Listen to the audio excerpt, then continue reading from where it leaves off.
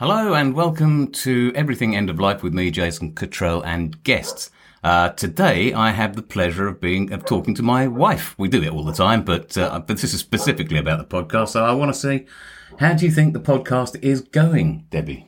I think it seems to be going really well. I mean, there's a variety there, something for everyone, and you can dip in and out as you like. Quite good.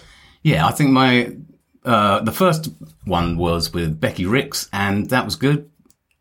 People are saying that they found that very useful very reassuring, because we know now what it actually looks like that last 4 weeks at the end of life, so roughly. And she was actually a very good person to interview, very easy. Yeah. To talk to. And having just lost my dad earlier this year, it's actually, it highlights how much you don't know until you're kind of faced with the realisation that somebody is actually going to die. And you don't understand all the ramifications that brings if they want to die at home. Yeah, it's a very personal thing, isn't it? And so then we had Lee Joshak, who was talking about Freedom Funerals and what they do and what the various options there are. And I thought that was really enlightening, because there was so much stuff there I didn't know, never really thought about.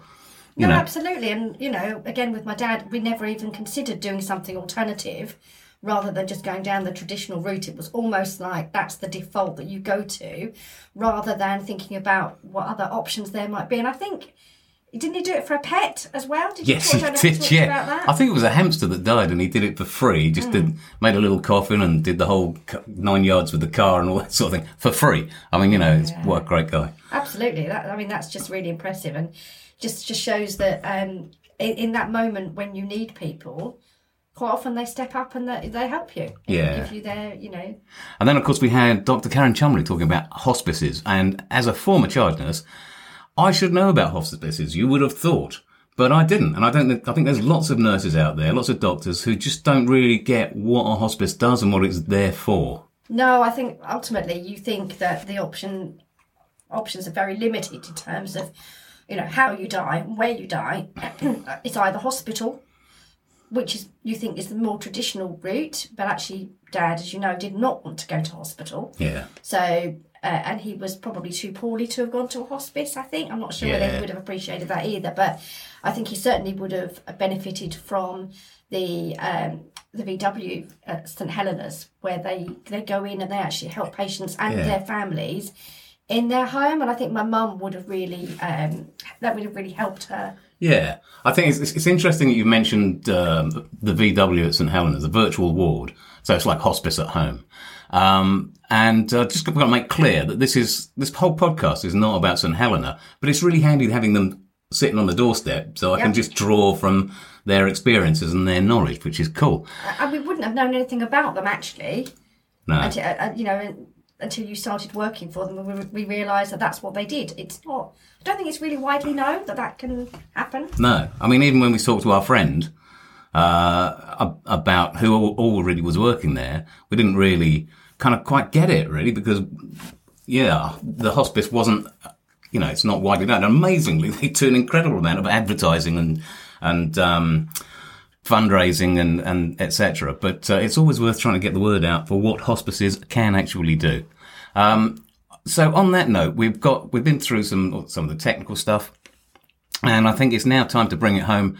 So that my next interview is with Di Renders, who lost her husband Roger about a year ago, and she's going to tell her story about how that was for her. Yeah, obviously it's a very personal experience, isn't it, losing somebody that close to you, and everybody's experience is different, and actually it just gives you more understanding, having been through it. Then you can kind of identify with other people that experience it and how their experience might be different to yours. Yeah, I mean, it was a bit rough for us, I think, this beginning of this year, losing your dad and losing my sister straight off the bat. That was a bit tricky. But let's have a listen to Di, who's a lovely lady, and you're going to really enjoy her story. So, hello, Di. Thank you very much for coming along to talk about your personal journey with Roger. So he died at home after a relatively short illness last year. But before we get to that bit, how did you meet? And what did that look like? Did he schmoozle you? Was it love at first sight? Tell us a bit about that time at first encounter. We met in a supermarket of all places, and I think it was love at first sight for me. But he was the one that made the first move. Oh, I see. Very charming, always a charmer, bless him. Yeah. But yeah, we just were meant to be. We were compatible, and I believe that we were destined to be together. Yeah. So you got together just after a short romance, shall we say? Yeah, I guess so, yeah. But during that time, something fairly terrible happened for you. Yeah, I lost my son Gary, who was 17. He was in a car accident. Yeah. Helicoptered to Addenbrooke's Hospital, which he managed to hang on for 2 days, and then Gone. yeah, he gave up. But he was so injured that he wouldn't have been able to have a normal life anyway. So in a way, it's a blessing. And I had Roger at the time. He was the only thing that would get me through. Right. Because that must have just been unbelievably painful. It was. If I hadn't have had Roger by my side, I wouldn't be here today. Right. No, Okay. absolutely. Oh, well, yeah. So, when did Roger get his diagnosis? Right, in 2017, he had a persistent cough, and we went to the doctors, and he sent him to a specialist, ear, nose and throat. And we went there, and the guy put a camera down and said, no, can't see anything. He said, but while I'm here, I don't normally do this, but I'll take an X-ray. And then 2 days later, we got called back saying, can you come back now?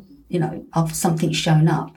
And he wasn't qualified enough to tell us what it was, but little nodules on his lungs. Yeah. So he was referred on the cancer pathway 2 week. And basically, the consultant turned around and said, you've got lung cancer. Was it that abrupt? Yes. So not much in the way of bedside manner there? No. Didn't couch it with anything? So she said, right, we'll send you to Papworth for a biopsy straight away. And he went to Papworth, had the biopsy, and then later on that day got a phone call saying, good news, it's not lung cancer. Okay. But we think it's something called vasculitis. Now, he'd been under a consultant at Colchester Hospital for vasculitis, or it was linked to his arthritis. But the consultant got so annoyed that Colchester Hospital were taking so long to get any tests or anything done. He phoned and said, would you mind me sending you to Addenbrooke's? Okay. Which was great because Addenbrooke's are one of the leading hospitals in vasculitis. So, yeah, we went there. Everything was fine until one day in 2018, he was sat there and all of a sudden he couldn't breathe. Right. Scary. Yeah. So I took him down to the surgery and got met with, you need an ambulance, but I'm going home now, so you'll have to do it yourself, which I just put him in the car and thought, right, take him straight there. Yeah. He spent 2 days in Colchester Hospital, but because they didn't know what they were dealing with, and we told them he was under Addenbrooke's, Addenbrooke's transferred him to there, which was good because if he hadn't, they saved his life basically. Right. Because he'd had a pulmonary embolism in his lungs and total respiratory failure. Okay. So he was in Addenbrooke's 5 weeks in intensive care and then 2 weeks on the ward. Right. Now, I knew Roger briefly. Yep. He had a brilliant sense of humour. He did. Is that something that helped get you both through that particular time? Absolutely, because he would just laugh about everything. Yeah. He would say, right, well, I better do this now in case I die tomorrow. That was his way of dealing with it. His sense of humour was amazing. But I think you needed that. Otherwise, you would just be totally, totally miserable all the way through. Yeah. I mean, it is something... Did you actually talk about what was going to happen at the end of life? Or did he just not want to face that? Not at that time. Not at that time. Because he was determined determined to get himself well, Yeah. which he really did. He weaned himself off the oxygen. Yeah. He managed to live, I wouldn't say a normal life, because he did get out of breath if it was cold or windy. Right. But he did really, really well until the beginning of last year. Okay. And because the treatment for vasculitis is chemotherapy based, that meant his immune system was nothing. He picked up everything going. And in February last year was the start of many, many infections. And in Right. the end, his body just couldn't Couldn't cope with it. No. So there came a time where the hospice got involved, or hospice care got involved. Yeah, I think it was the GP Okay. that told me about it, because Roger was I'm not being in hospital kind of guy. Yeah. If anything's going to happen, I want it at home. And Debbie came round to meet him, and Debbie Vincent? yes, was that? Debbie Yeah. Vincent from the Bless her. hospice. And she arranged carers to come in the next day. Right. And it was only supposed to be for 4 weeks, but Yeah. somehow it extended to 4 months. Oh, yeah. Yeah, it did go on a bit, didn't it? Well, yeah. Like did Roger, in fact, which was nice. Yeah. But Debbie told me later that when she'd seen him, she didn't expect him to last the week. No, because he was in a very bad Yeah, way. he was. He was in a really bad way. And, but he kind of rallied a little bit. He did. He did really, really well. But one of the problems with catching infections was he used to get C. diff a lot. Okay, so C. diff. Yeah, C. diff is like an infection of the stomach and the bowel. Okay, right. And basically he lost his appetite Yeah. and he just dramatically lost weight. He was living on build-up drinks mostly. Yeah, I remember when I first came to him, it was Yeah. just on, I can't remember, not 40-sip, the other one. Yeah, 46. 40-sip, was Yeah, it? yeah. Okay. So it must be strange to have had people coming into the house and helping him to wash and do his personal care. He and was a things. very independent person. Yeah, And at first he was really against it. He kept saying, you can tell them not come today. I'm all right. I don't need them. But what I tried to explain to him was that I needed the carers as much as he needed them. yeah, Because yeah. they were my support. yeah. And God did they support me. I wouldn't have got through it without you all. Oh, they're a good bunch, aren't they? They're Bless them. amazing. So then there came the time when the profiling bed came in. Yeah. So he'd got to a point where he couldn't really stand so well? Well, or- yeah, he was having trouble getting from the bedroom Yeah, through to the bathroom or through to the lounge. Yeah. But again, Roger being Roger, he used it for a couple of weeks and then said, no, I'm going to go back to my bed. I want to be normal. I want to do normal things. So he went back in our bed for about maybe 2 or 3 weeks. yeah. But then he was getting so weak that he just couldn't manage to walk around. Right.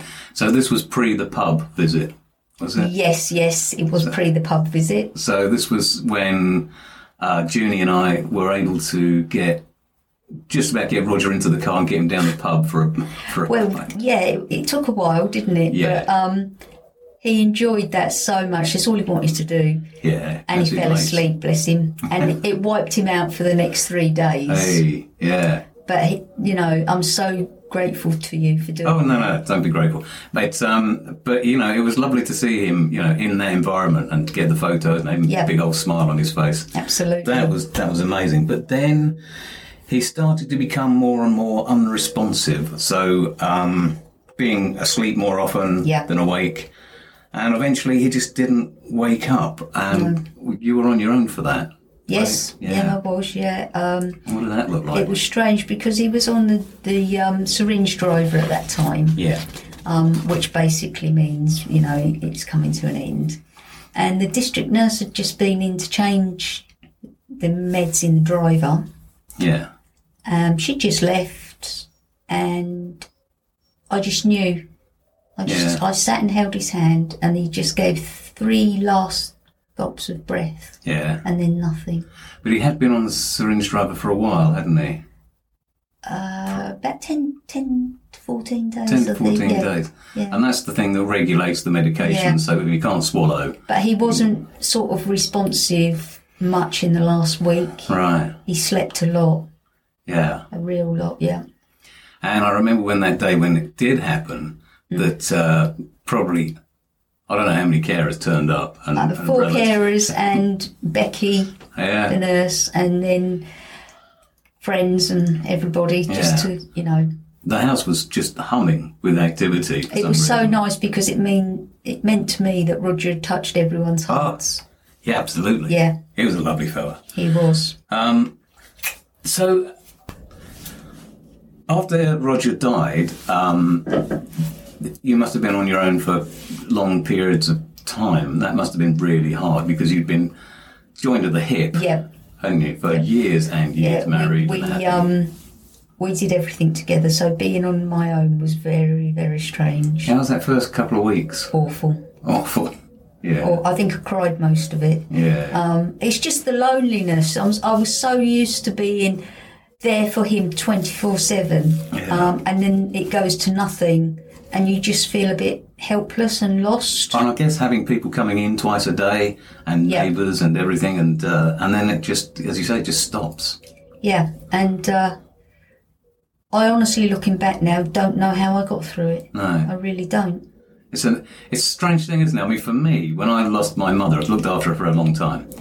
And here we are 20 years later, I can't remember organising the funeral. I can't remember the days after. I can't remember any of it. It's just a big old blank, you know. I do remember saying to me, sitting in bed and saying, because you couldn't use her hands, roll me a fag, there's a dear. Because that was an enduring memory. But yeah, so it's funny the things that we do remember, you know, years later. But so, you know, things have progressed and the funeral happened. Well, there wasn't a funeral because he didn't. No, want it was one. it wasn't a funeral, was it? It was No. a bit down the pub, I seem to recall. Was Well, it a no, meal? we haven't done that yet either. Yeah. His instructions were no funeral, but a party at the pub. Okay. And I haven't felt ready to do that yet. Okay. Yeah. So that's going to be a tricky one sometime. It will be sometime, yes, but, you know, he'll tell me when the time's right. He's still watching over me. You still talk to him, don't you? Oh, absolutely, every day. Every day. I guess you, because it was such a hard thing, you got some help, some counselling? Yeah, I mean, the hospice have been there since day one and they're still there if I need them now. Yeah. I had some counselling at the hospice, but at the time, because it was relatively shortly after his death, they didn't think it would do that much good. And looking back, I can see that now. I did have some counselling through work recently, and that has really, really helped. The hospice did contact me again and say, you know, you can have some more sessions, but at the time, I don't think I was in the right frame of mind to bring it all up again. Right, yeah. I got through what I'd got through with the counselling, and I was in a better place than I was, so I didn't want to bring it all back up again. Yeah. But I know in the future, if I need them, they'll be there. Yeah, they will, yeah. Okay, so, I mean, I know you're working now, Yeah. and that helps fill some time, and you've got a mad cat. Yes. Who was a kitten when we first Yeah, met. we got him the day that the carers started. Yeah. So he's grown up with you lot as well. But work is distraction, Yeah. and I've got amazing neighbours and friends who keep me busy. Yeah. And I've also, I was supposed to do a skydive on Saturday, but they postponed because of the weather. Hey. So it's now going ahead in a couple of weeks' time, and that's to raise money for the hospice. Hey, I couldn't throw myself off a shelf, let alone have an aeroplane. I think that's just crazy. But, you know, I'm looking forward to you telling me all about that. That'll be fine sometime. Yeah, 30th of July I'm doing it now. 30th of July. Weather permitting. Yeah. Okay. And going forward, what's your plans? going forwards, I've got this vision in my head that I am going to work in some way with the hospice. You want to do that? I do. I don't know which way yet, but it's there. Don't do our jobs, too much driving. It's just nuts out there. But there we go. Well, listen, it's been lovely talking to you again, Di. And thanks very much for sharing your story with us. You're and welcome. and a big hello to Rog, wherever you are, mate. Yep. Okay. Thank you. Lovely lady. And I'm sure many of you here will identify with lots of what Di has been through. So next week, I'm looking to talk to Katie Billimore about a particular department in St Helena, which is called Single Point. Single Point is just a fascinating place to me because it is what it says on the tin. It is one place where you can ring if you're a relative and you're worried about your patient, your loved one, as they're going through these stages. They're the ones that will get a doctor out to you, or come out themselves if it's a nurse-related issue, and they're there to give just brilliant advice. It's a call centre like no other. So I look forward to that. And here we are, the end of 4 podcasts so far, and many more to come. See you next week.